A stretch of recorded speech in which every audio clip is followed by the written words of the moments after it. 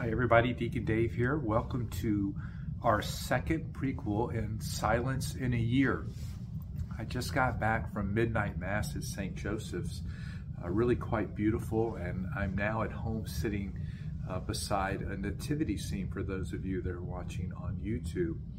And as I was thinking about what I was going to talk about tonight, I was just thinking about the fact that baby Jesus was inside the womb of Mary, right? And there's just this quietness and this silence that existed for 9 months while he was there.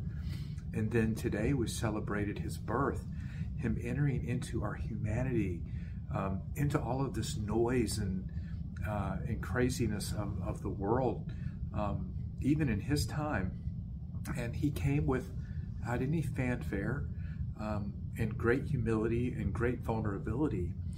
And I really began to reflect and think about how powerfully God the Father moved to protect Jesus as a young child, sending angels to talk to Joseph and to move kind of Jesus around during this time of vulnerability.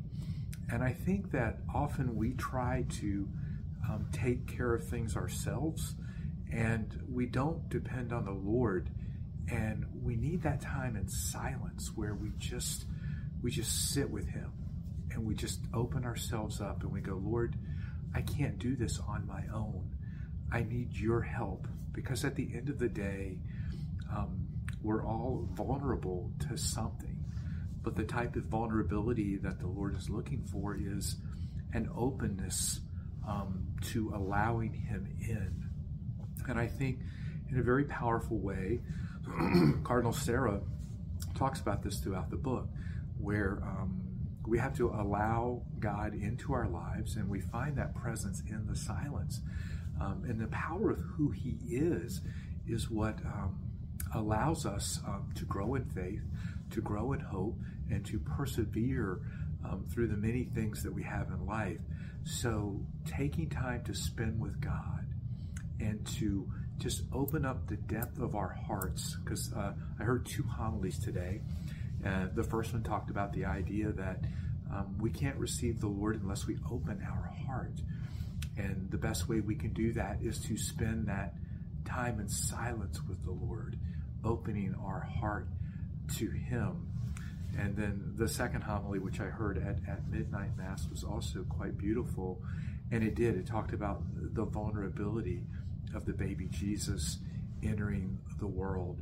So I think it's important for us to recognize, and I think as we enter into this series on silence, and as we celebrate the birth of Jesus coming into the world, as it was said tonight, we don't have an Easter without a Christmas. We don't have an Easter without a Christmas. So Jesus came to save us. He came and gave us salvation.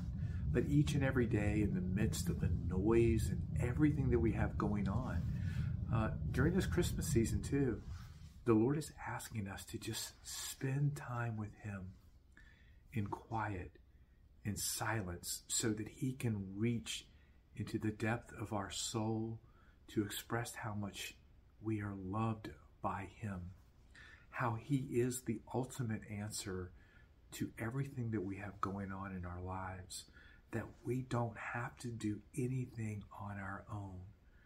All we have to do is say yes to him. And that starts in prayer. That starts in silence.